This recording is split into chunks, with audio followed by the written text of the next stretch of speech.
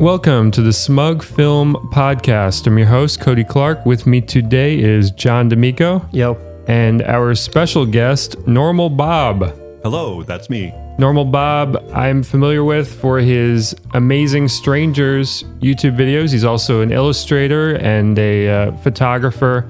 He's recently decided to conclude his Amazing Strangers project.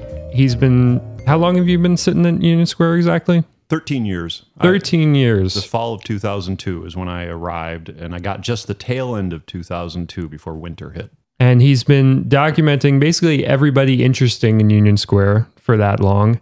It's one of those YouTube accounts you just click around forever, and then you wake up and you've seen 100 videos, and it's an addictive thing. My personal favorite, recent one, Wendell's Hat Thief. I think that's a masterpiece. Yeah, that kid got a hold of me. He decided to show that video to his parents, and his parents were aghast, and they told him to take it. They told him to tell me to take it down, and I, out of politeness, I did. But enough people had taken that video. One put it on I can't even think of the name of the sites that it's on, but it's still up there, but just not on my channel. So does that happen a lot? People see themselves in your videos? It happens here and there. Not a lot. I'd say maybe once a year I get someone who, and I can kind of predict it usually. It's usually the same kind of person each time. What kind of person?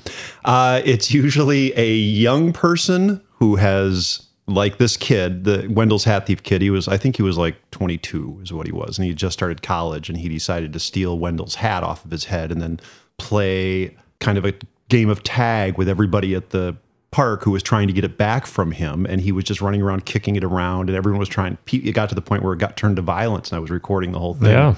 And even while I was recording it, I was like, I could see into the future that this kid was going to regret or have some regrets about what he had done, and then at some point I was going to get a call from him or somebody saying, "Please remove the video." I was so shocked when a couple weeks later I interviewed him.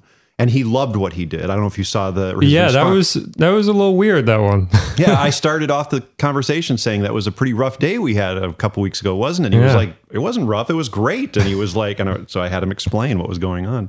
Yeah, that was a very candid, strange thing, because like he definitely comes off as the antagonist in that first video, and then to hear him just talk about it as like, hey, wasn't that cool thing? He was telling a story. Yeah. He was telling us.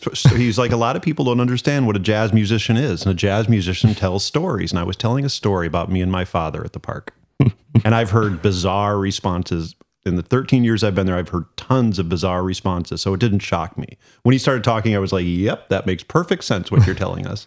Now that one in particular, it had a very cinematic flow. It almost felt like you were just watching this movie take place in front of you. Now, what did that feel like seeing that just unfold? Because it really does have like a beginning, a middle, and an end. Yeah, it was really kind of an incredible video to shoot because I caught a lot of moments that had like when he. It's hard to explain. Like there was a moment when he had the hat and Wendell tried to get it back and couldn't, and then Wendell took his wallet. And then he started looking through the kid's wallet, and some of his identification fell down on the ground. And then they were trying to do an exchange with a hat and the wallet, and the kid wouldn't do it. Then that marching band comes up, and then when it's after the kid gets beat up, Wendell puts the wallet back into the kid's pocket. Yeah. While he's being yanked around, and like these little things happen that were like when he kicked the money thing and it flew across the screen, and I just happened to be there to witness that. And then I happened to be there to witness after they beat him up for that. They brought the money thing back and set it there. And then Wendell goes up and dances on the garbage can. And it was like this whole thing. I was like, while I was filming it, I was looking to see where the kid was, because I knew wherever he was, that's where the action was going to be. But until he started again, I was going to continue filming this dancing through the marching band music. And that was a very bizarre. When it was all done, I remember walking over to Shaggy and saying, "Now that's a YouTube video." And I was very anxious to go home and edit it together. Now, what time of day was that? That was like... It was in the middle of the day. Yeah. Yeah, just in like 2 in the... maybe later, maybe like 4 in the afternoon. And it was... and it just happened. Somebody ran over to me and said, a kid just swiped Wendell's hat off his head, and they're trying to get it back. And I turned on my camera and ran over there. Is that how it happens a lot? Is people that know you as a regular, they'll come up to you and be like, yo, something's going on over here? It happens all different ways. Sometimes I'm the first to see it. where I look over my shoulder. I'm always just sitting there looking around like a nuisance. I'm looking around but sometimes somebody runs over. A lot of times Free hugs Jeremy. I don't know if you know who he is. Right, he is a bit of autistic, but he runs over to me and says, "You got to film this. There's, the chess players are fighting, or somebody just did that, or whatever." And he comes over and tells me, but there are people who are at the park who come and tell me what's up. Yeah. It's almost like you're the classic, like, romanticized idea of like a beat cop, where like they feel like in the neighborhood people can just come up to you and just tell you what's going on. Yeah, I try and make it clear to them that I'm on their side. Yeah. Like when something happens in this park, I'm on Wendell's side, or I'm on Jeremy's side, or I'm on, and that, there are people who I'm against. I'm against like the commercial people who come there to set up a stage, or, have Monster Drink has like a promo there for the day. I'm against that. I'm for the people who come to that park every day, and then there's other people. There are people who are bullies there. Flips, the guy who dances there, he bullies people there all the time, fights regulars there if he doesn't get his way, if someone's filling his space, if Matthew Silver is dancing in that spot at the front of the park and Flips comes up, and he'll just look at Flips, or Flips will just point. Get out. And he quickly goes and leaves. And if he knows if he doesn't do it, it's going to turn violent. And I had to take one of Flips' videos down because he threatened me. I mean, he came up and grabbed me by my collar and started swinging me around because I put a video up where I don't know if you saw the camera thief one. A guy came into Union and interrupted Flips' show saying, "This man stole my camera," screaming it at the top of his lungs.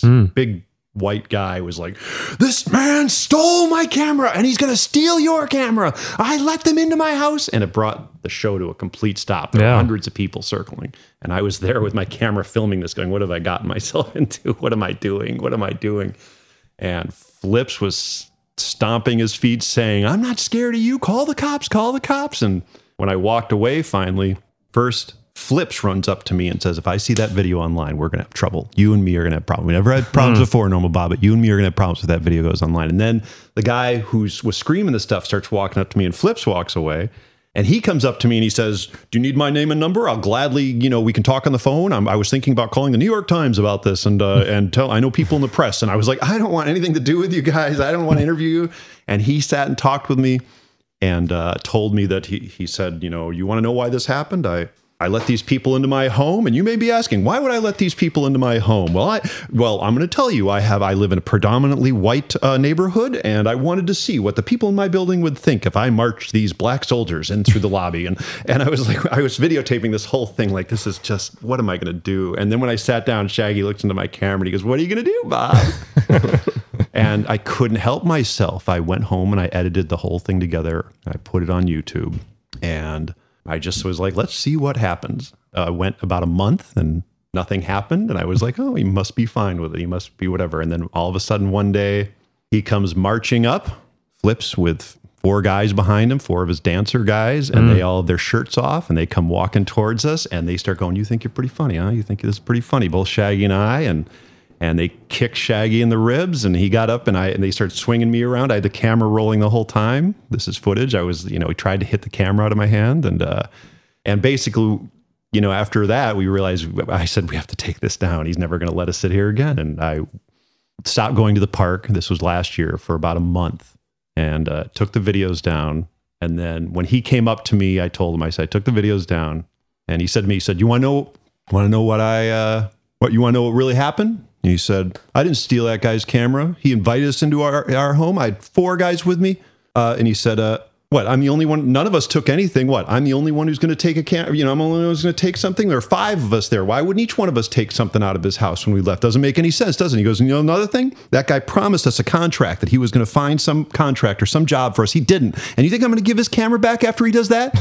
And I was like, "You're absolutely right, Flips. You make perfect sense. Whatever you say, the video's gone. I don't want to start any trouble. We're fine." And that was the end of that. Wow. And that video is offline right now. So is that kind of stuff why you're finishing it up? It was the beginning. It was something. It really put the fear in me. Before that, I'd never had everything else I'd been able to talk my way out of. And I knew I was right, or I just did what they said. But this was one of those situations where, and it had been a whole bunch of things happened that month. I want to say almost that week, that was the same week that those junkie guys came up and were holding the cameras on me saying, "Oh, you like to exploit the homeless out here? Now we're going to exploit you. What do you think about this?" And they all surrounded me with cameras. And I was like, I don't mind being filmed, guys, do what you want. And they, when the video first happened, it was a very threatening and awkward situation where I was like, I didn't mind them filming me. I didn't think they were going to fight me. They just wanted to present a situation. They wanted to embarrass me in front of a park. They thought that if we stand there, they even say in the video, "What do you think all these people are thinking now with us standing around you? They probably think you're, a pretty dirty guy or whatever." And I was like, I'm willing to talk and all that. And they split. And then they harassed me for a few times after that. A couple of times I didn't get on film. A couple of the times I did. And I posted that whole video online, and it got a strong response. I was actually expecting it to get a mixed response. I was expecting people to say, "Oh, you deserve this for exploiting people," and another people saying, "Oh, you don't deserve that." But they were like 99.9% in favor of me in the comments on those, which is very rare. Most of my videos get 50-50 with thumbs downs and negative comments and all that. But yeah, there were a good handful of situations that were kind of weird and somewhat dangerous and whatever that happened last year that. Why is it? Do you think it's like the culture of the city is changing or something? What do you think's doing it? I mean, it's basically, quite frankly, it's people thinking I'm a white yuppie there exploiting homeless people. That's what it is. And it's the people sitting there who are homeless or broke or addicts, and they're looking at me, and I'm a white, blonde, tall, middle-aged man. No sympathy for me, and I don't want any sympathy, but that's what it comes off as. That's just what it is. It is, I'm probably a bearded white hipster, the most hated, person in fucking New York right now, or freaking New York. Does that matter if I swear? No, you go for it. And so, I totally see where they're coming from. And they're always newbies. They're people who don't know, like those junkies I had never talked to before. They thought I was brand new to the park and sitting there, look at this stupid Wendell guy, film him. I don't know who he is, or, not even know their names. But, right.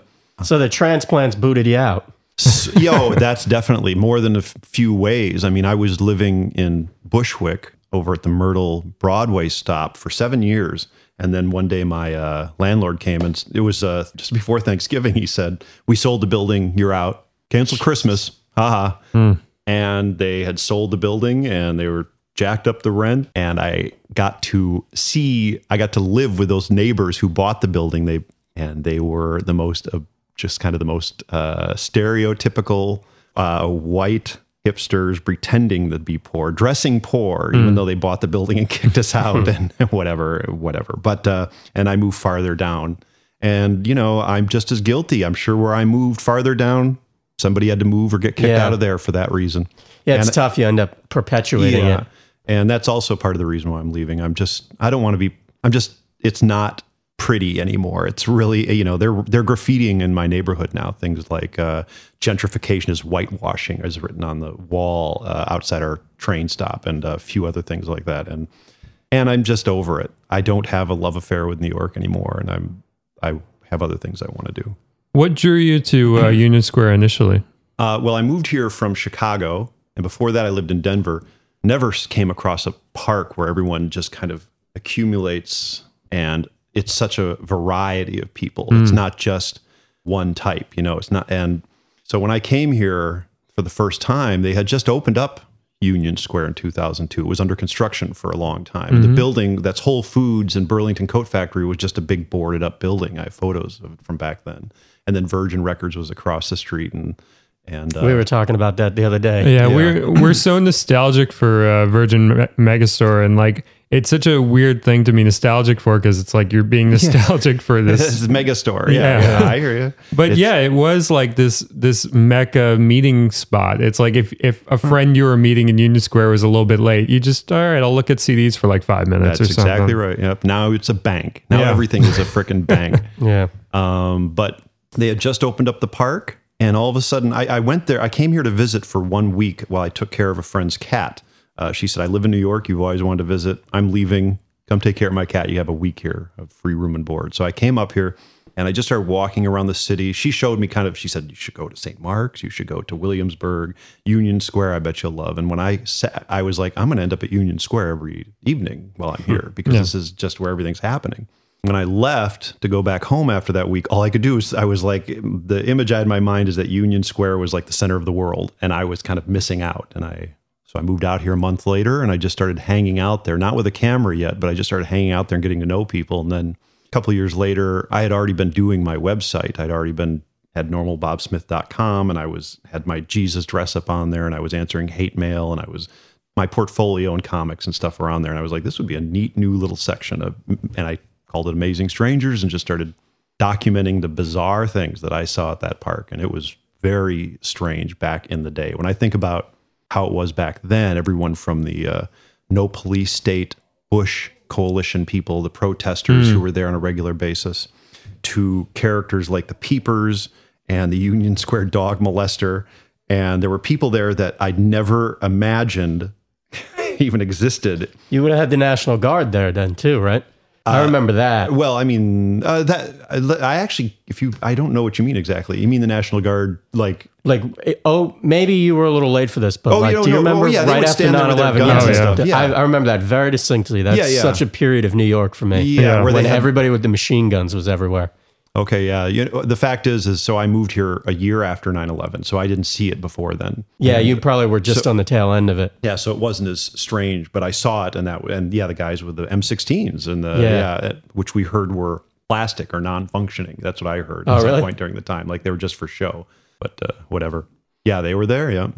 Yeah, it's the most interesting thing about what you're doing for me is to think about it and just. Like my experience with having lived here that whole time and like going to that park all the time, just wondering like how many I'm in the background of, Yeah, just like I must be like lurking there somewhere. Because there was one summer where every week I would go after I was in college, and after summer classes I would go to the Strand, buy a book, and then sit in the park all day and read it. And I must be somewhere back there, and there's got to be like thousands of people who are in it, almost as many as the regulars, in just this very glancing way. Absolutely. I've done the thing where I go to Google Images and I'll type in Union Square Park, and then I'll look at the pictures to see if I'm in any of them. I'll see that I'm in it. Every once in a while I'll see me in there. So what were your hours usually? Because of course this is coming to a close, but what were your normal hours for being in the park? Oh, I mean, it's changed over time. And when I first started going, I would only go 3 times a week. Mm-hmm. There were times when I would only go Thursday through Saturday night, maybe. But these last few years, especially since about 2011, 2012, is when I started going habitually. And I would go every day, and I would go somewhere between the hours of, 4 or 5. I might even arrive there earlier sometimes, which was just a waste of time. And then stay there till... Depends, weekdays I would stay there till 8 or 9, or on weekends I would sometimes stay with Shaggy till 11 or midnight or beyond, especially before they started closing the park at midnight, which they do randomly now. And I take it a lot of sunscreen. Oh yeah, I do. I use the 80 proof sunscreen, and I'm very consistent. I put it on every day before I go there 3 times each time. Did you ever make a mistake early on with that? Yeah, I've made the mistake and come back sunburned and regretted. Yeah, it was a freaking nightmare. So Shaggy's been a staple in a lot of your videos, even ones that aren't specifically Shaggy videos. He usually pops up here and there. Was he one of your first friends in the park? Correct. Yeah. When I first moved there, that spring it must have been. I want to say I even met him the fall of 2002. I want to say I met him then, and then spent the winter hanging out with him at Starbucks back then. But yeah, I was with this girl, Vanessa, who was my friend.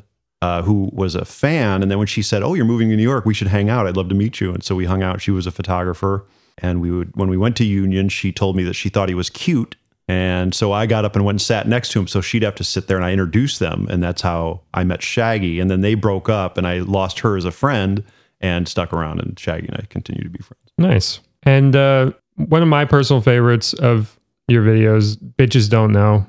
Okay. I'm so fascinated by that guy. I just saw him yesterday. Good.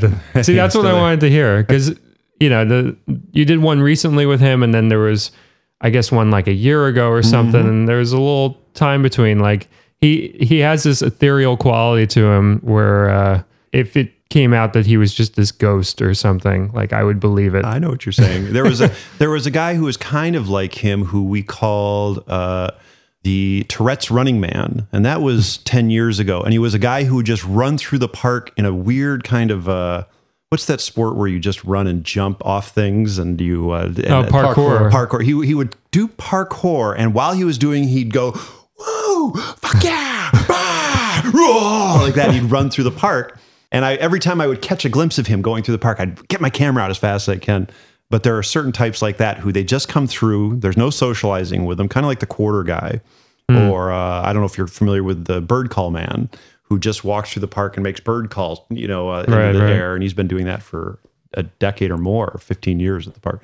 So yeah, I know what you mean. And that's what bitches don't know is he's just this guy who you just see him. And you're like, yep, there's a, a staple. And the whole walking back and forth quality, it does have that, like, you have a haunted house and like, oh, that's the corridor where that ghost walks back and forth. Yeah, exactly. Yeah, that's what, that's what I try and have the map show. I try and show the little paths people take or the circles where they hang out. Yeah, that's something great that you've done is you've actually illustrated a Union Square map for people that want to know where these spots specifically are. Because when you're doing the videos, I think you need like a top down for people who maybe aren't familiar with the park. They don't really know, I guess, the distance and where people would be. And you did this great map where it's all the, from the peepers, of course, to Wendell to the skaters and all that to the junkies in the back and everybody's in there. Yep. So the peepers that was a really big thing because that was a phenomenon that was going on that nobody really knew about, except I guess the victims of it. They maybe they had a little bit of an idea, but how did you start noticing that? Because basically it was people holding their phones down and getting shots of girls when they were sitting on the front steps, right? Aiming the camera up their skirt that's what they peeped. Right. And for us, I mean, Shaggy and I both, the reason we got along so well is because we love to people watch and examine and give kind of like predictions on what people are doing and that sort of thing. So when we first, and we also aren't the type of guys who I think a lot of people try and shut that stuff out. If they see someone peeping, they're like, just ignore this person. Or if they see a junkie nodding off just ignore him, let him be. But we were the type who would sit there and like watch and be like, oh, what's going on? Let's see. Oh, I know this guy or whatever. Right. So these peepers would show up and it was a real epidemic. It's not as bad now, but it was really bad. Like it's what chased all the girls out of the park at the time. And they would create what I call the peeper train, where a girl would sit down and then a guy would stand there and just start staring at her up her skirt. And then someone would stand behind him and look over his shoulder to look up the girl's skirt. And then someone would stand behind, and literally you'd have 4, 5, 6, 7, 8 guys all making a train, all looking. And for us, it was just obvious. You're sitting there with a girl sitting next to you and you see this line of guys and you're sarcastic going, what's everyone looking at? What's going on? And then people are walking through, just ignore it, and it got to the point where we couldn't ignore it. Like a couple of times, Shaggy's like, I don't want to hear about any freaking peepers anymore. Just stop with that. Bob, shut up. If you mention peepers one more time, I'm like, fine, all right. And I put my camera down. And before you know it, a girl sits next to us and they're all lined up. And I'm like, Shaggy, you didn't want me to talk about it. Here they are right in front of us. I'm not going to talk about it though. And so I started documenting it. I started off first just taking photos of them doing it and doing little funny illustrations of like, what their motions are and giving them names. But then I realized there might be a video series here. So I started shooting long videos and narrating over the top of it in kind of an anthropological study. Yeah, the analysis got pretty deep. Like you basically started picking up on every single variation of their technique whatsoever. Right. You became like the expert of peepers. Oh, I tried. And I was trying to, whatever. I was using it in a funny way. Yeah. I thought it was, because what happened was Inside Edition contacted me and they said, can you hook us up with these peepers? We want to film them and expose them on our TV show and all that. And I was like, all right. And they were like, don't you worry, Bob, we'll come down here and take care of this. And I was like, I'm sitting there laughing at it. They're looking at it as a real infringement on human rights. And they came down and I showed them the park. And one of the funniest things that happened was I made it really clear. I said, I can't promise you guys that they're going to be here. Sometimes they're here, sometimes they're not. Just depends on the day. I have no control over them. Sometimes they're very well hidden. The guy said, we'll come down anyways. We'll bring our camera. And so they came down and they were talking with me. And while I'm talking, I said, this guy right here in front of us is taking the girl, looking up this girl's skirt right here. And the guy was like, what? And I said, him right here. And he was like, are you kidding me? He got it. He grabbed his camera and he stood behind the guy and was looking through his camera at the girl's underwear. And he started taking pictures. And he's like, this is crazy. So they spent a good few months. They spent the summer kind of staking out the place. They had a guy up in the window of Whole Foods. They had a woman who had a camera in her purse and she was wearing a skirt and they had a whole... And then they had a crew of people who were hiding off to the edges of the park with microphones and cameras to come and bombard these guys. Wow. And they made a real production out of it. And it was hilarious. It was really bizarre. And it also got me some traffic. They interviewed me and gave me credit for showing them it, and promoted the site a little. I'm glad they really took it seriously rather than just coming there for one day and then just taking all your footage and calling it, something they did. What was so incredible to me is they spent months filming, and it got narrowed down to like a 3-minute piece that only aired once. And I don't understand. I think that they were also really concerned. They were going to do all this thing where they were going to throw it up on the web and repeat it later the next year, or the beginning of next year and all that.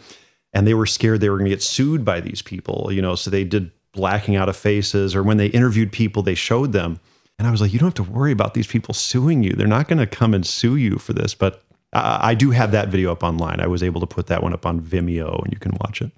Do you have any thoughts to just take the stuff like that really jumps out and just make like a condensed version of the... Yeah, my whole plan is when I leave is to try and figure out what to do. I have all that stuff backed up, and I have a lot of stuff I've never even shown still backed up, and I don't know what to do with. And I want to do something. I don't know what it is, though, yet. I can't picture in my head whether it's a documentary or a film or something or just a new piece. I can't picture what it'll be. I don't want to just throw it up there and have it be, okay, and here's all the stuff or whatever. I want it to be something unique and different and really tells the story. To figure out what it is. And I don't know whether to narrate it. I've had some people say, just put up a whole bunch of videos of one topic and line them up. Don't narrate or anything. I don't know if that works. I want to tell a story. I don't want it to be clumsy looking. I want it to be a piece I'm proud of. Yeah. But yeah, I plan to do something. I don't know what though. In the meantime, when you move, you said part of it was you wanted to do other projects as well. Yeah, my favorite thing to do is draw in my art and illustration, and I find that I can't do that here anymore. I can't afford to live here. Yeah. I don't have the space. I can't concentrate. I have too many troubles when I'm here. Everything from rent and shitty landlords and shitty roommates, and just the constant in New York. There's just constant problems happening. You got roaches one day, and then the next day your neighbors get robbed, and then the next day some other thing happens. It's just one after the other, and then it's other things too. It's just constant. And when I go and leave, I find myself getting all this art done and being able to really relax and free my brain. And that was the way it used to be when I first moved here. When I first moved here, I could go down to Alt Coffee down there on Avenue A and 9th, which doesn't exist anymore, and sit there and just spend the day just sitting there drawing and writing and working on my comic and selling stuff and selling my talents, my freelance art. But now everywhere I go, they're telling you, you can't loiter here or whatever. It's just a constant. It's much more of not a relaxed atmosphere. It's hard to explain. Yeah, it feels harder to live here now than it did a few years ago. I really feel that too. Yeah. You have a kind of really an interesting perspective on that, though, because you've been able to just sit and watch one place change over the years in a way that not many people have. And I've definitely seen the change. When I think back to how different it was, less happens there now, quite frankly. It used to be where I would sit out there and every day something would happen worth filming. At the very least, if one day it didn't happen, the next day something would. Now I'll sit out there for a week and get 1 or 2 videos, and most of the videos aren't action. They're like just me interviewing somebody who I think is interesting and kind of whatever. And I just interview them and show a little bit of who they are. But a lot of the magic has been taken away. I want to say some of it is everyone stares at their phone now. And it's got to be a factor. It's a real factor. If you look down, it wasn't 5 years ago, as little as 5 years ago, when you look down the row of people, not everyone was staring at their phone. You just didn't see it. You can look in the pictures I take, and you can look at the background and see people sitting there looking around and taking part and saying, "Oh, that's it." Now, when you sit there, when I take a picture in the back, there's always everyone is staring at their phone and just staring at their phone, and you can only get so much action from that. I mean, the kids or the people who I'm interested in don't have phones. That's why they're interesting. Wendell doesn't sit and stare at his phone. Signs, Jeremy, none of these people sit and stare at a phone all day, and that's why they're interesting. But that took a real element out. And Roman, the fart smeller, he stopped coming around. Last year was his last year, and he took an element out of the park. He added a sense of craziness to the park that even if other things weren't going down, he was as habitual about being there as I am, with a sign with some perverted message on it. And it just, even if the action had nothing to do with him, he brought that "it's okay to be crazy" thing here or something. It's hard to explain. I don't know if you're familiar with Roman. Of course, yeah. Yes, and so diligent too. Like, okay. yeah. I mean, he is if you want to call him an artist, he is a very diligent artist. Maybe even more so than yourself. Right. I mean, he had more violence, threatened against him for being there. More sure, people yeah. ran up and did stuff to him, to the point where he couldn't sit on the steps anymore. He had to sit across the street, where Virgin across the street, over on that little island there. You would sit Right. there and wait. And when I'd show up, that's when he would feel safe to come over again. I would show up to the park and he'd go, "Oh, there's Bob," and he'd come wandering over, and his little group he had like a group of people. He had a bodyguard even for a while. He called him his bodyguard. The guy never really guarded him, but he claimed to be a bodyguard. But anyways, but this last winter, he contacted me as, "I need to talk with you. I want to do an interview because I'm not doing this anymore. I'm over it. I want to apologize for what I've done. I feel like I've hurt people with what I've done." And I had a talk with him. I said, "Listen, you have not hurt anyone. It's you did everything you did when you smelled girls' farts, or they sat on your face, or whatever. It was totally consensual. They were adults. They wanted to do it. They thought it was funny." I was like, "You've got to get over this, that you hurt someone." But he also thinks that the government is keeping an eye on him because of what he's done. And I was like, the government does not care about this bullshit that you're doing. But he's thinking that there are aliens. He's a Raelian now. I don't know if you're familiar with Raelians. Yeah. And he thinks that aliens are out there, and he's kind of lost his mind a little bit, and he's stopped coming. And that took a real element out of the park too. And it's something I've noticed. And whenever I bring it up to somebody at the park, they're like, "Oh God, I hate that guy. I'm so glad he's gone." But I'm sitting there, I'm like, I miss him. I miss him. So you haven't been drawn to, I guess, Washington Square Park or Tompkins, or that never, I guess, grabbed you as much? I visit those parks, but Right. they don't have the different categories. They don't have just the spread of different kinds of people, and they also don't have the eccentricity of some of the people. Like, if you go to Tompkins, it is just basically, in short, it's junkies and it's old East Villagers. Yep. You go to Washington Square, it's basically NYUers.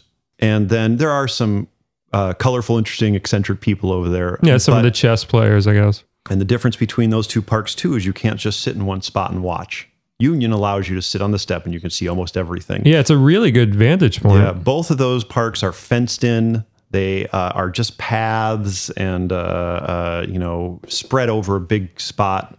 And they're also both kind of on the outskirts of, whereas Union is like a hub. It's where a very popular train station is, and everyone passes through there over and over and over and over and over. And I'm talking everyone from tourists to mental patients to young and old to everybody. It just goes through that park. And it also is a park that looks out. Those parks are all looking in. You sit there and you are looking in at the park, whereas Union looks out at the world. Oh, that's and it's not fenced in. And it's that really opens it up. You're looking at the street. You're looking at the sidewalk. You're looking at across the street and down the street. That's not the way Tompkins and Washington or any of the other parks, Central Park or, whatever, name a park. Yeah. Union is unique in that way. And believe me, I've done the studies. Like, this is not stuff I think I sit there and I go, why is this park so different? Why do I like this one more? And I've thought about all that stuff. Have you looked into like the history of Union Square and the designers and everything? Yeah, it used to be the shape of Union Square. I can't tell you exactly what year, but I want to say in the late 1800s, they had an abandoned warship there of some sort. It must have been later than that. It must have been in the early 1900s. But they had a big ship there. And so the Union Square was built around this ship, which was for people to come look at. And you could walk through this ship and look at it. And there used to be a train right down there where University is. There used to be a train that would go down there and then cut and go down Broadway. I couldn't name you the designers, but I did read on them, and I know some interesting facts about it. But yeah, I've done some studies. Yeah, some of the stuff you've done with Union Square and your reverence of it kind of reminds me of. Have you ever seen that movie, The Cruise, the Timothy Speed Levitt yes. one. Oh, I love that. In fact, that was one of the. I watched that before I moved here. I was kind of like all hyped about New York, and somebody told me you should see The Cruise. And so, what's that guy's name again? Timothy Speed Levitt. Yes, yeah. In fact, I even saw him once at Alt Coffee, which I was just talking about. But yeah, I watched that.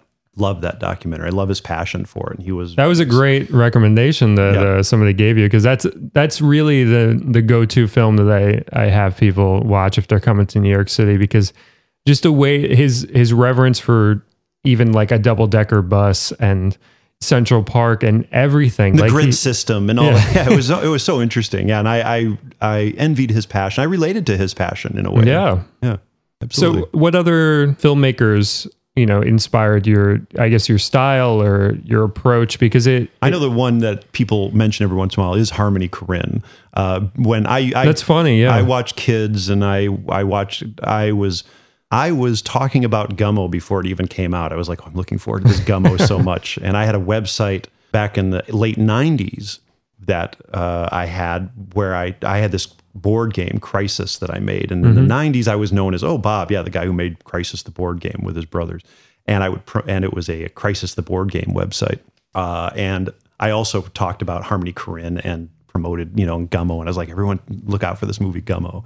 And I've noticed that my stuff does reflect what he does in a way. And trying to think who else. I mean, I of course I like a lot of typical ones. I mean, but who influenced me? Yeah, that's a good one, I think. Harmony Korine, I just heard him recently on WTF, and he was talking about, meeting Larry Clark in a park and that whole vibe. And it definitely reminded me of what you've got going on in Union Square, where you need people there that, can find these kids that are interesting, because he was just an interesting kid that somebody who was a little bit more seasoned saw and was That's kind of what Shaggy was in my regard. Shaggy was definitely somebody who when I met him and just started hanging out, he was the one who would give me little history lessons, and he was also more of an in, with a lot of these people than I, and still is in a way. I mean, I sit there next to him, and they're the ones who, it's kind of his okay with that on me, that, they whatever socialize beyond him to me. Do you like Jonas Mekas? I feel like that would be up your. Do you remind what movies has he done? I don't know if I know the name. You should look into him, because you actually, I think, might really like him. He lives in Greenpoint now. He's this old Lithuanian documentarian who he was big in the 60s and the 70s, because he would just carry this like 8mm Bolex camera with him everywhere for whatever he was doing, and then like every few years he would cut together a piece of like his last couple of years. Oh, I know nothing about this. I'll look him up. Yeah, you should. He has one called Walden. That it's another one like your stuff, where like it's very long and it's separated into sections, and you think you're just going to do one, and then you've blown through like 6 hours of it in one day. Maybe give me some ideas on what I can do with my stuff. Yeah, you might want to look into him. All right. It reminded me. Yeah, it reminded me too a little bit of like On the Bowery. I don't know if you've ever seen that. But I don't know if I've seen that. I may have. That may be one I've seen and just didn't put it. Yeah, that's it's an old black and white, I think 50s or 59, which is, it starred a couple like Bowery drunks. Okay. And is it a documentary or is it actors? Well, it's a drama, but there's tons of people in it that don't know what they're in, kind of thing. It's like a docudrama. Like you can see them really drink the cans of Sterno. Okay. And like all that old stuff, because a lot of it is just documentary footage that they weaved into.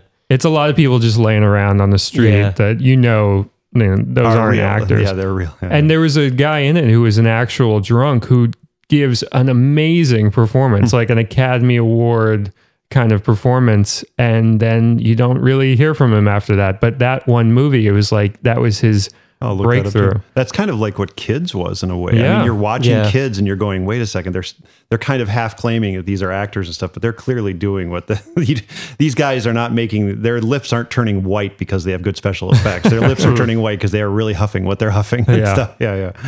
So I'm sure you've seen a lot of drug use and drinking in the park. Has that gone away in recent years, or is that as much as ever? No, heroin is really taken over down there. There's always been drug use down there. The kids are anxious to try anything down there. They shoplift from the stores around there to get whatever. Yeah, you've had videos Dusty, where Dusty, they come up to you and they're like, "Hey, I just stole this beer." Yeah. And Dusty we call him Dusty because he would steal dust off spray canisters for computer keyboards, and he would huff the dust off, and he'd get those as staples, and he would just go there and shoplift those, or they'd steal a whole bunch of pills, a whole bunch of like allergy medicine and take them all at once or something like that. And yeah, it's a lot of destructive behavior, but you give them the advice you can, but if people like Dusty, I saw their pain. I knew what they were going through. I knew there was nothing I was going to say in a million years to stop what they were doing. In fact, I've even noticed that, Tony was one who did a lot of junk, and sometimes these people need to see themselves, how they're behaving. They don't they're running around the park acting like maniacs, and then shocked that you want to film them, or you're like, why would you, I'm right. And so, whether they like it or not, sometimes them even seeing themselves. That's what happened with Tony, is Tony finally saw these videos of him running around like a crazy person in the videos, and he hated me for it. He said, "I'm not a freaking crackhead. Take those down. I'm not a whatever." And but he also cleaned up after that. It's like that's incredible. Yeah. So I don't know if he's still clean, but at the time he totally cleaned up and he stopped coming around Union. But yeah, the drug use is still prevalent down there. It is not like, oh, everyone's really cleaned up their act down there. No, that is not the case. And what's the vibe of the cops, as you've noticed? Because it seems like it's a pretty lax area. This year is totally different, but for the past several years, since 2000, back in the day, in about 2004 and 2006 to 8, the cops were being annoying. They were writing tickets to skateboarders, or they would, if they caught you with beer, they'd write you a ticket and dump it out. Then there was a long period of time there where they stayed off everybody's back, and skateboarders stopped getting tickets. And I remember I'd bring it up, like, I'd be like, I haven't got a ticket in years. It used to be I'd set aside some money for the few tickets I'm going to get that year, and I don't have to do that anymore. But this year they're cracking down. The Post has been writing about how they are just over the vagrants and the drug use and the begging and the performing for money and all that. And I've noticed cops around, and in my opinion, they're totally harassing the wrong people. There are guys out there who throw footballs and nail people in the back of the head over and over again. That's been horrible. Those guys don't get tickets. They will, though, go up to and give the hacky sackers tickets, which happened. I have footage of that where they're writing the hacky sackers tickets for playing hacky sack in the park after being asked to leave, and then they didn't. And right in the background, there's smashed. All the lights are smashed because the guys keep hitting people with the football. And I know a couple times I've flipped my shit because they hit me or somebody I know with a football right in the head. And they're throwing it full out. Yeah, fast. They're not lobbing it. They are whipping it hard. And they're also taking great amusement in the fact that it is becoming a nuisance. Like that's part of the thing, hey, you almost got the guy. Oh my God, grab it. And a couple times when it hits somebody tough or big or whatever, they just turn and walk away and sit down and act like it's not them. Right. They get it. They're getting their jollies over it. So it's taken over that front area. And the cops don't write tickets for that. Those are fellow jocks. So they get leeway on that. But the other one, the skaters and the other people do get tickets still now this year. Before we go to break, I just wanted to ask you, because there are tons of videos on your YouTube, and I've found ones that have maybe 500 hits or 1,000 hits. Are there some favorites that are kind of like deep cuts of what you've done that you maybe thought were going to get more, or maybe you think people should check out? Yeah, let's see. Let me think about that. There are ones that I love that I feel like not enough people have watched. There's one that I love, Omar the Warlock, is a beautiful video where this kid who is homeless and walks around dressed as kind of a wizard, but he does it he's not in a joking way, not like a Halloween costume wizard, but in a more raw kind of a way. And it's a moment in time where I'm interviewing him about what it's like to be a warlock. And across the street, there's this guy, Maxim Katznelson is his name. And he's a guy who actually climbed the George Washington statue dressed as Superman. But he also plays guitar, and he's playing this very mystical music in the background while there's a full moon. And I got this real magical moment. I think it's one nobody even watches. But yeah, I have many of those that I watch again and again that I'm like, it is so bizarre, these moments that I can catch, and you can feel it while you're sitting there, that this is really kind of magical in a way. I don't want to, whatever, but where these characters interact, characters that you wouldn't ever expect, who are kind of make these moments happen. And that's what I love. And I'm sitting there going, this is it. This is what I'm going to miss when I leave, you know? All right, we're going to take a quick break and we'll be right back. See you soon. Hello, Smug Film fans. Did you know that Smug Film now has a voicemail box? Just call the following phone number: 718-395-9711 and leave a question or a comment about the show along with your name, and we may play it on a future episode.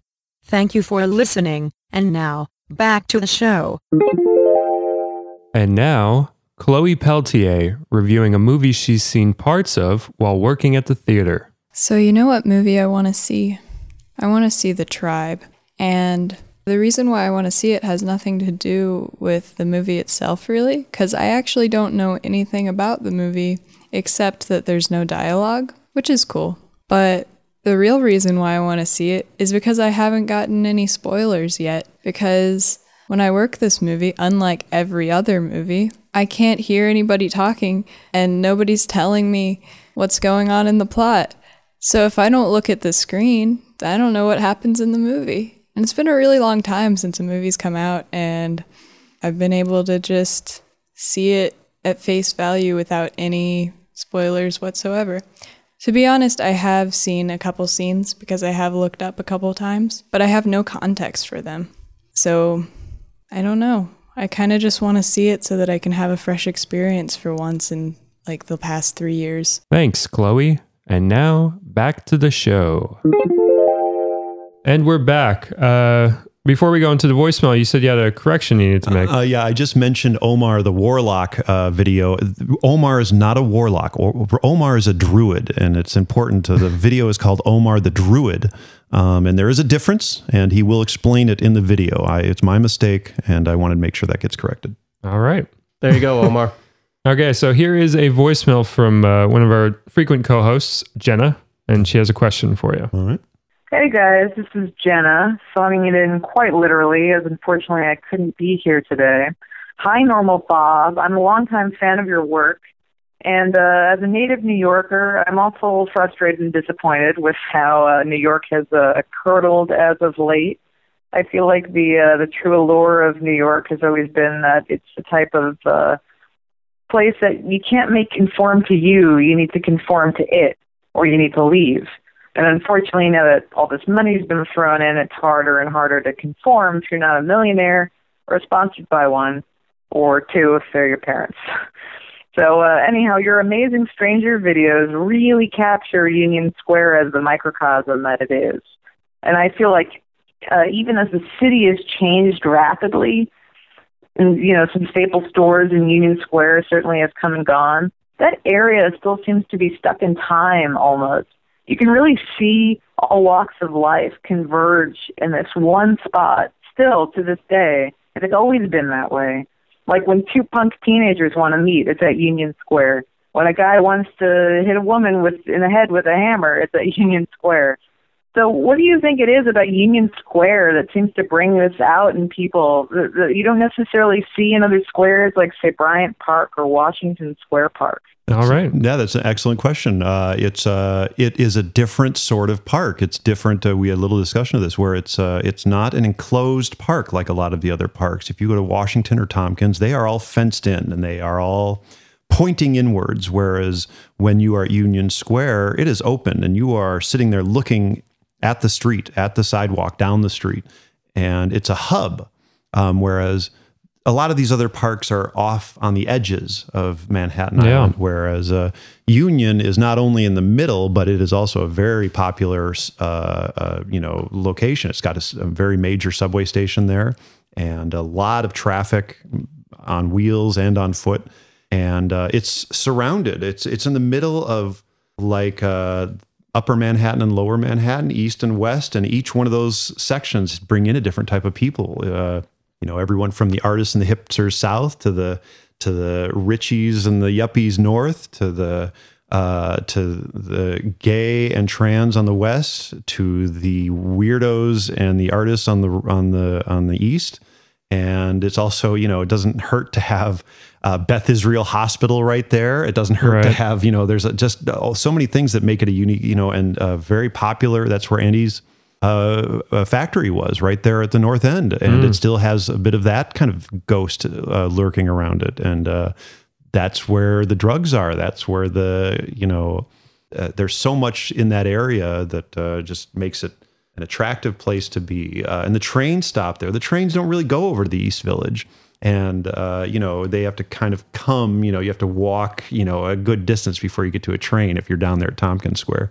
So, yeah, that's in my opinion, the difference. We were talking about this a little during the break, but you basically have just been on the south side of the park. Do you think there's like an alternate universe you on the north side, and like what kind of videos do you think that would be like? Well, yeah, it's not as interesting on that side. I used to hang out up there back before they turned that into a restaurant and just kind of sit there. But that was the place you go to kind of hide.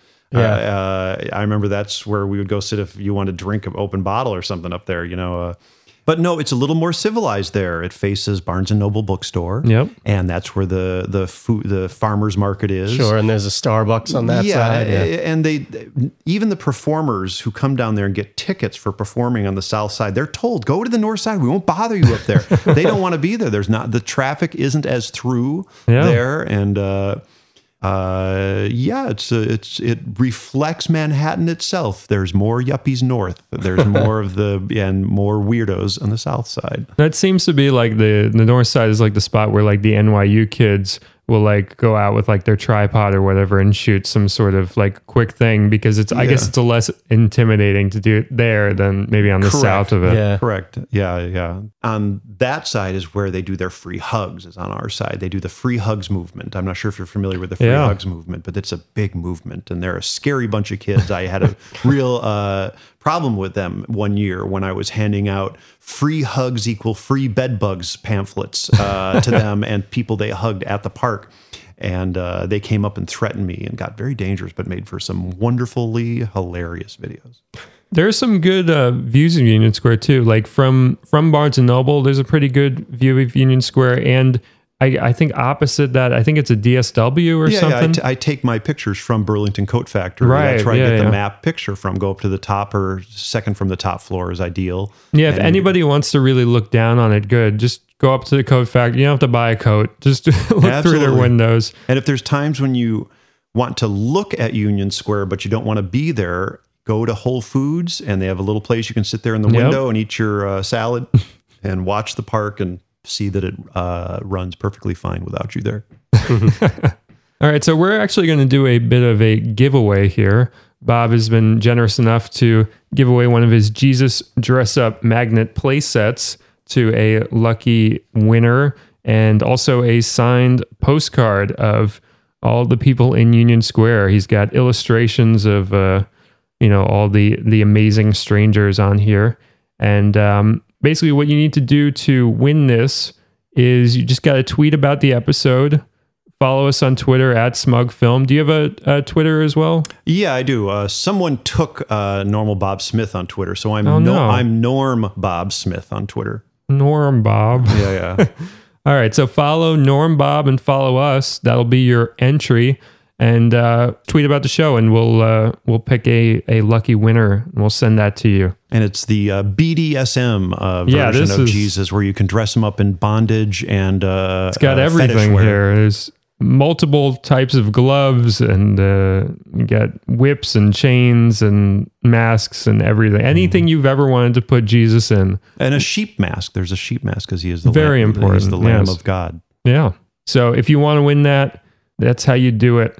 And you can play it for free online at JesusDressUp.com. That's right. But you gotta get the physical version. Correct. Yeah. Physical versions. They're magnets. They stick on your refrigerator door or any metallic surface. And it's very well illustrated too. I've been checking out your illustrations on your site because, of course, Amazing Strangers was the first thing I checked out, but you've got a real talent for illustration. I appreciate that. I really do love it. That's where my passion is, doing pencil sketch and pen and ink, and especially working in Adobe Illustrator. That's what I did that Jesus Dress Up in, and that's what I just love. I love seeing how far I can go in Adobe Illustrator and what I can do with that. Was that your first love, illustration? Yes. Yeah. I've been drawing since I was a little kid, and I've always wanted to excel at it. I have an older brother who now he's actually one of the vice presidents of Ogilvy Inc. in Chicago. But I've always looked up to him and have always searched for his approval. And and he never gave it. And that's what made me pursue even harder and want to be a good illustrator. Right on. So you can check out the Jesus Dress Up at JesusDressUp.com. Yeah. Right. That is correct. And you Great. can also buy the magnets there. They're a very popular item for the holidays, which are coming up here in, 4 or 5 months or something. That's right. And you have a Halloween one too, right? I have a Halloween Jesus Dress Up. I have many. In fact, I have I'm hoping in the next few months, I have a Batman Jesus Dress Up that I have all laid out, ready to design. I just need to get the money together to print them, where you can dress up Jesus as Batman and all of the villains and friends of Batman. All right. So just to close it out, any good movies you've seen lately? Anything you enjoyed? Oh, yeah. What did I see? I saw Ex Machina. Have you seen Yeah. that? I just saw that. I just saw that yesterday. I'm still reeling from it. It's Yeah. really a great movie. I just watched that a couple weeks ago, and that was great. But I'm a big movie buff, and yeah, that's the one that stuck in my brain. I also saw Snowpiercer, which was on Netflix. Have you seen Snowpiercer? Yeah, another yeah. good one. But yeah, I could go on and on. That's the one thing my brain seems to lock onto and remember are movies I've seen. Yeah, Ex Machina. I really, really dug it. I thought Oscar Isaac in particular. Oh, you saw it too now? Yeah. I saw it I 2 guess days everybody ago. just saw it this Did week. I pronounce it wrong? It's either Ex Machina or Ex Machina. Or, Okay. I don't know. All right. Who cares? Oscar Isaac is just so good Yeah, in it. tremendous. It was very good. Very And good. I think it's like a nitpicky thing. I feel like it should have ended maybe a couple minutes earlier. I wasn't crazy about the epilogue. It was felt a like little long. a little too much information in the epilogue that I would have But it liked was- I know what you mean. maybe left up to interpretation. There was like a clear like balls ending point that they could have just cut it Yeah. off right then, and I think they just went a little bit too further. But that nitpicking, that's just my personal. One other movie thing. I saw, I think it's called Blonde White Female or something, and it's a documentary on a guy who fell in love with a teenage girl via the internet, and Oh, I then saw she the turned ads for him that. against. Yeah, that is an excellent movie. I think I'm getting the name wrong. That's close to what the name is, but I found it riveting. I've actually watched it twice. Yeah, it's, so good. it's something like that. Like let me pull something up the title. Hot something might be in there. Oh, that might be it. Hot white female or hot blonde. Hot Single blonde. hot blonde or something. Yeah. Hot single. It also has a few something. names. It has Is it Hot Girls Wanted, or is that a different No, one? that's a different one. No, Yeah. that's not it. And that Also movie. supposed to be pretty good though. That one. That Yeah. movie struck. Yeah, I did see that movie too. Yeah. This movie was better though. And I also saw another movie about people who are addicted to that role-playing game Second Life. And that was an amazing documentary That's, too. yeah, I've been having a moment with those. Is it kinds Tall, of Hot subcultures. Blonde? That's it. Tall That's Hot it. Blonde. There we go. Yeah. So 2012. Strongly recommended by me. I've watched it several times, and my Nice. roommates have watched me watch and go, I don't know why you like this movie. It's disturbing. But man, I love that movie. Yeah, there's been some good unsettling documentaries. And as of late. that Second Life one is amazing too. There's a guy who's on there who's a middle-aged guy and married, and he wants to go on Second Life and pretend that he's an 8-year-old little girl. Oh my god. Nice. And it's so bizarre. It's so great. And he lets these camera crews in and they film him and interview him. And it's like they show him playing in his addiction. He's trying to quit and he can't. And he wants to throw a balloon party for all of his little girl friends that are in the man. game. It's fascinating. Did you guys ever see the one? I think it was on a TV show, like one of those like variety type weird people shows, but I can never find the clip again. It was about these two people who were like elderly and were Cabbage Patch Kids collectors No, I never and saw had a barn full of hundreds of thousands of Cabbage Patches that they like adopt and like preserve from being destroyed or thrown into the dump. You sent But me they that know- ages ago. Yeah, that they was know all their fascinating. names. And then they have one called Kevin that's like their child, and it lives in the house with them, Kevin. Oh, no. And they talk to him during the day. Did and they this lose and that. a child or something? Well, And that's- here's the twist. Yeah, yeah. Here's the twist. They have a daughter. Oh, and they doesn't get their attention. He doesn't None get at their all. None at all. All and on they interview Kevin. the daughter, and she's like, "Yeah, my childhood was terrible. They just lavished all my affection on Kevin the doll." We got to dig it up again because I've been looking for it and couldn't find it. and Those it are my just favorite kinds of sticks. shows. Yeah. Those are Yeah. my favorite kind of movies. That and like those guys who did the not Chicken Hawk, Catfish movie. That sort of Oh, thing. yeah, I when that liked first came Catfish. out. But those Yeah. kind of movies, I just love that. Chicken Hawk was that was the Nambla one. Chicken from a Hawk few was years that ago. one. Yeah, that was That from one's decades ago. grody. That was unbelievable. So do you think Catfish was fully real? Do you think it was a little... Yeah, no, played with, no, or- I think it was real. Yeah. I easily believe that that's going on out there again and again. I think they even prove It's- it on their MTV show. Yeah, it's that definitely happens. going on out I think there. he had a very unique experience that was lucky that he had that unique of an experience. But Yeah. I remember when I was first getting introduced to the internet in the late 90s, and my fascination with chatting with people and how and the emotions that it brought. Like I was actually becoming attached to girls who were I never seen before, and I just knew them through what they'd text and the name that they used. And then that passed for me. But when things got popular, I was like, oh, this is going to be a real thing. Everyone's going to they're going to have relationships on the internet. And Oh, yeah. and they're never Yeah. going to meet, and they're not going to realize how incompatible they are because they will never meet. Or when they do, and I that's one of the topics I interview people about. Yeah, you had Alexandra that. Yeah, that is had her that name. great one with Alexandra. Yeah, I where love she, her, and she was so honest and had a relationship online where she never met the person, and she can't even separate the two. I would say, what's reality? No, I'm talking about a real relationship. That is a real relationship, and she didn't know the difference. Yeah.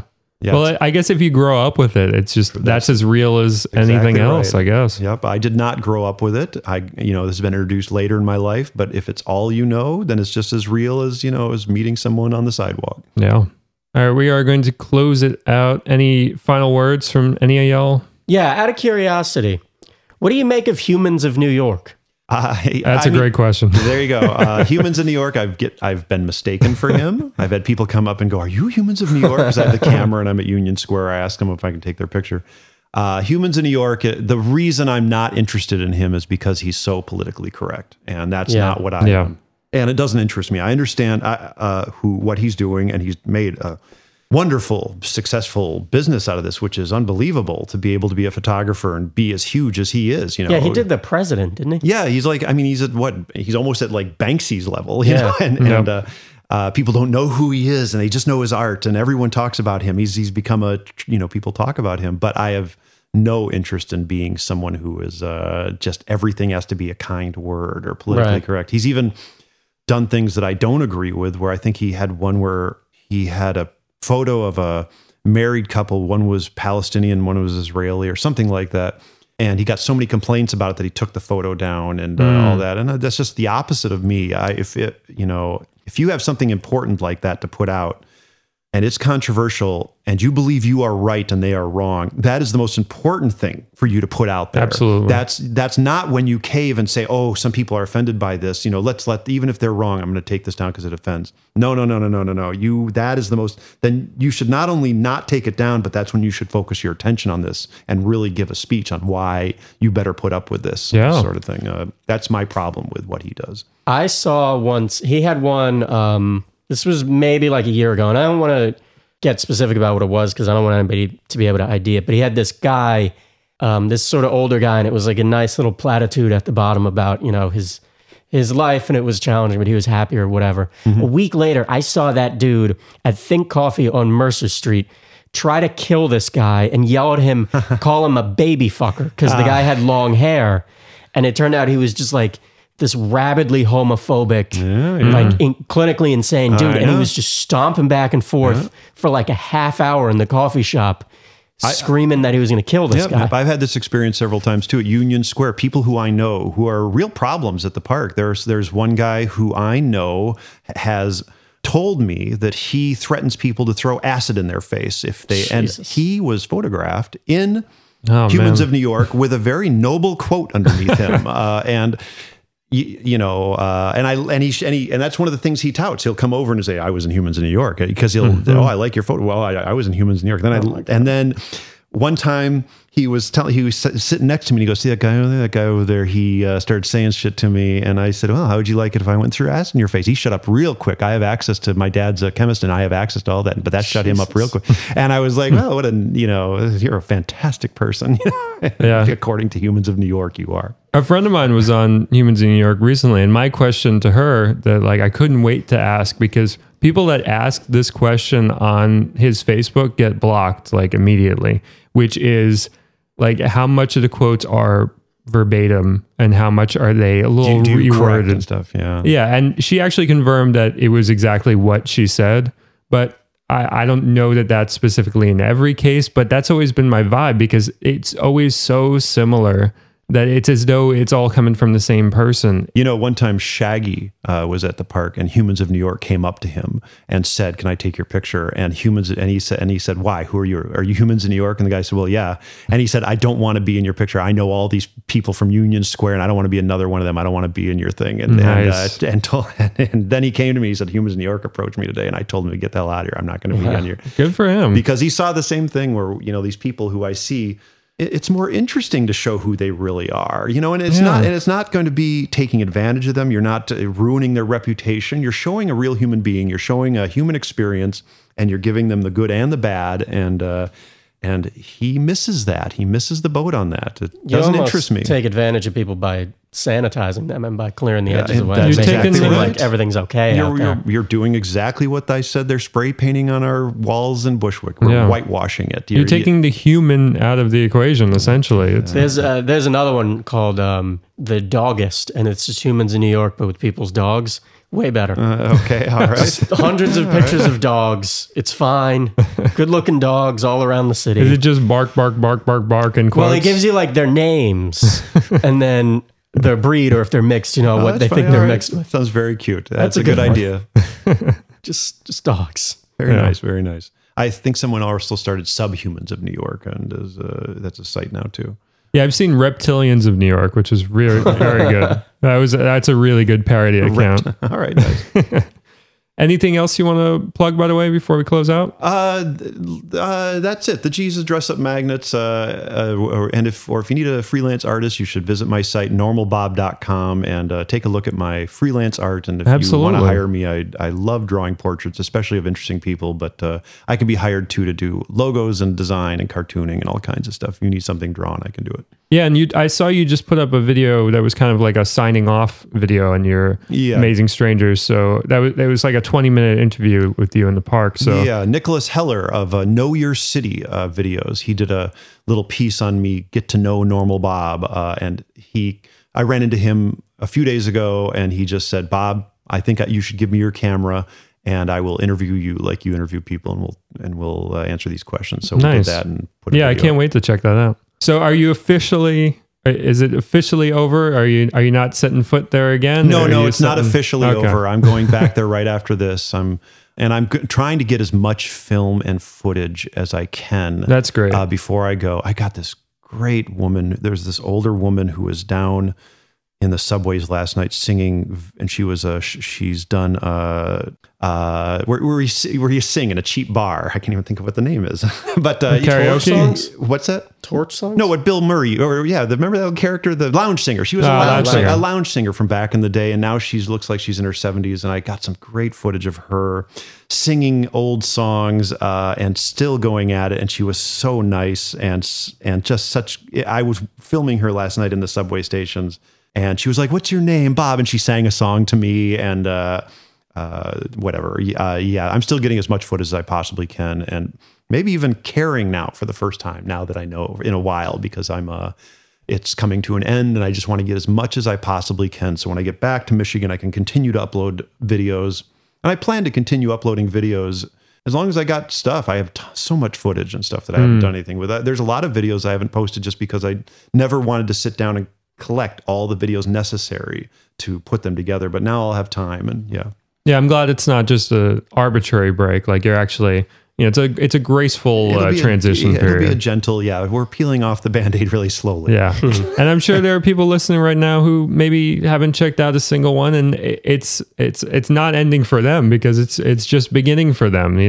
There's so many videos, and you really will lose a day when you go through them, and you're going to get enveloped in this Union Square world. So I can't recommend it enough. I think it's over 650 videos. Wow. Yeah. I've seen maybe a sixth of that. So Okay, there you go. I got way more to watch, and I can't wait. So thanks again for coming on the show, Normal Bob. Thank you. I'm glad I got to get all this off my chest. Yeah.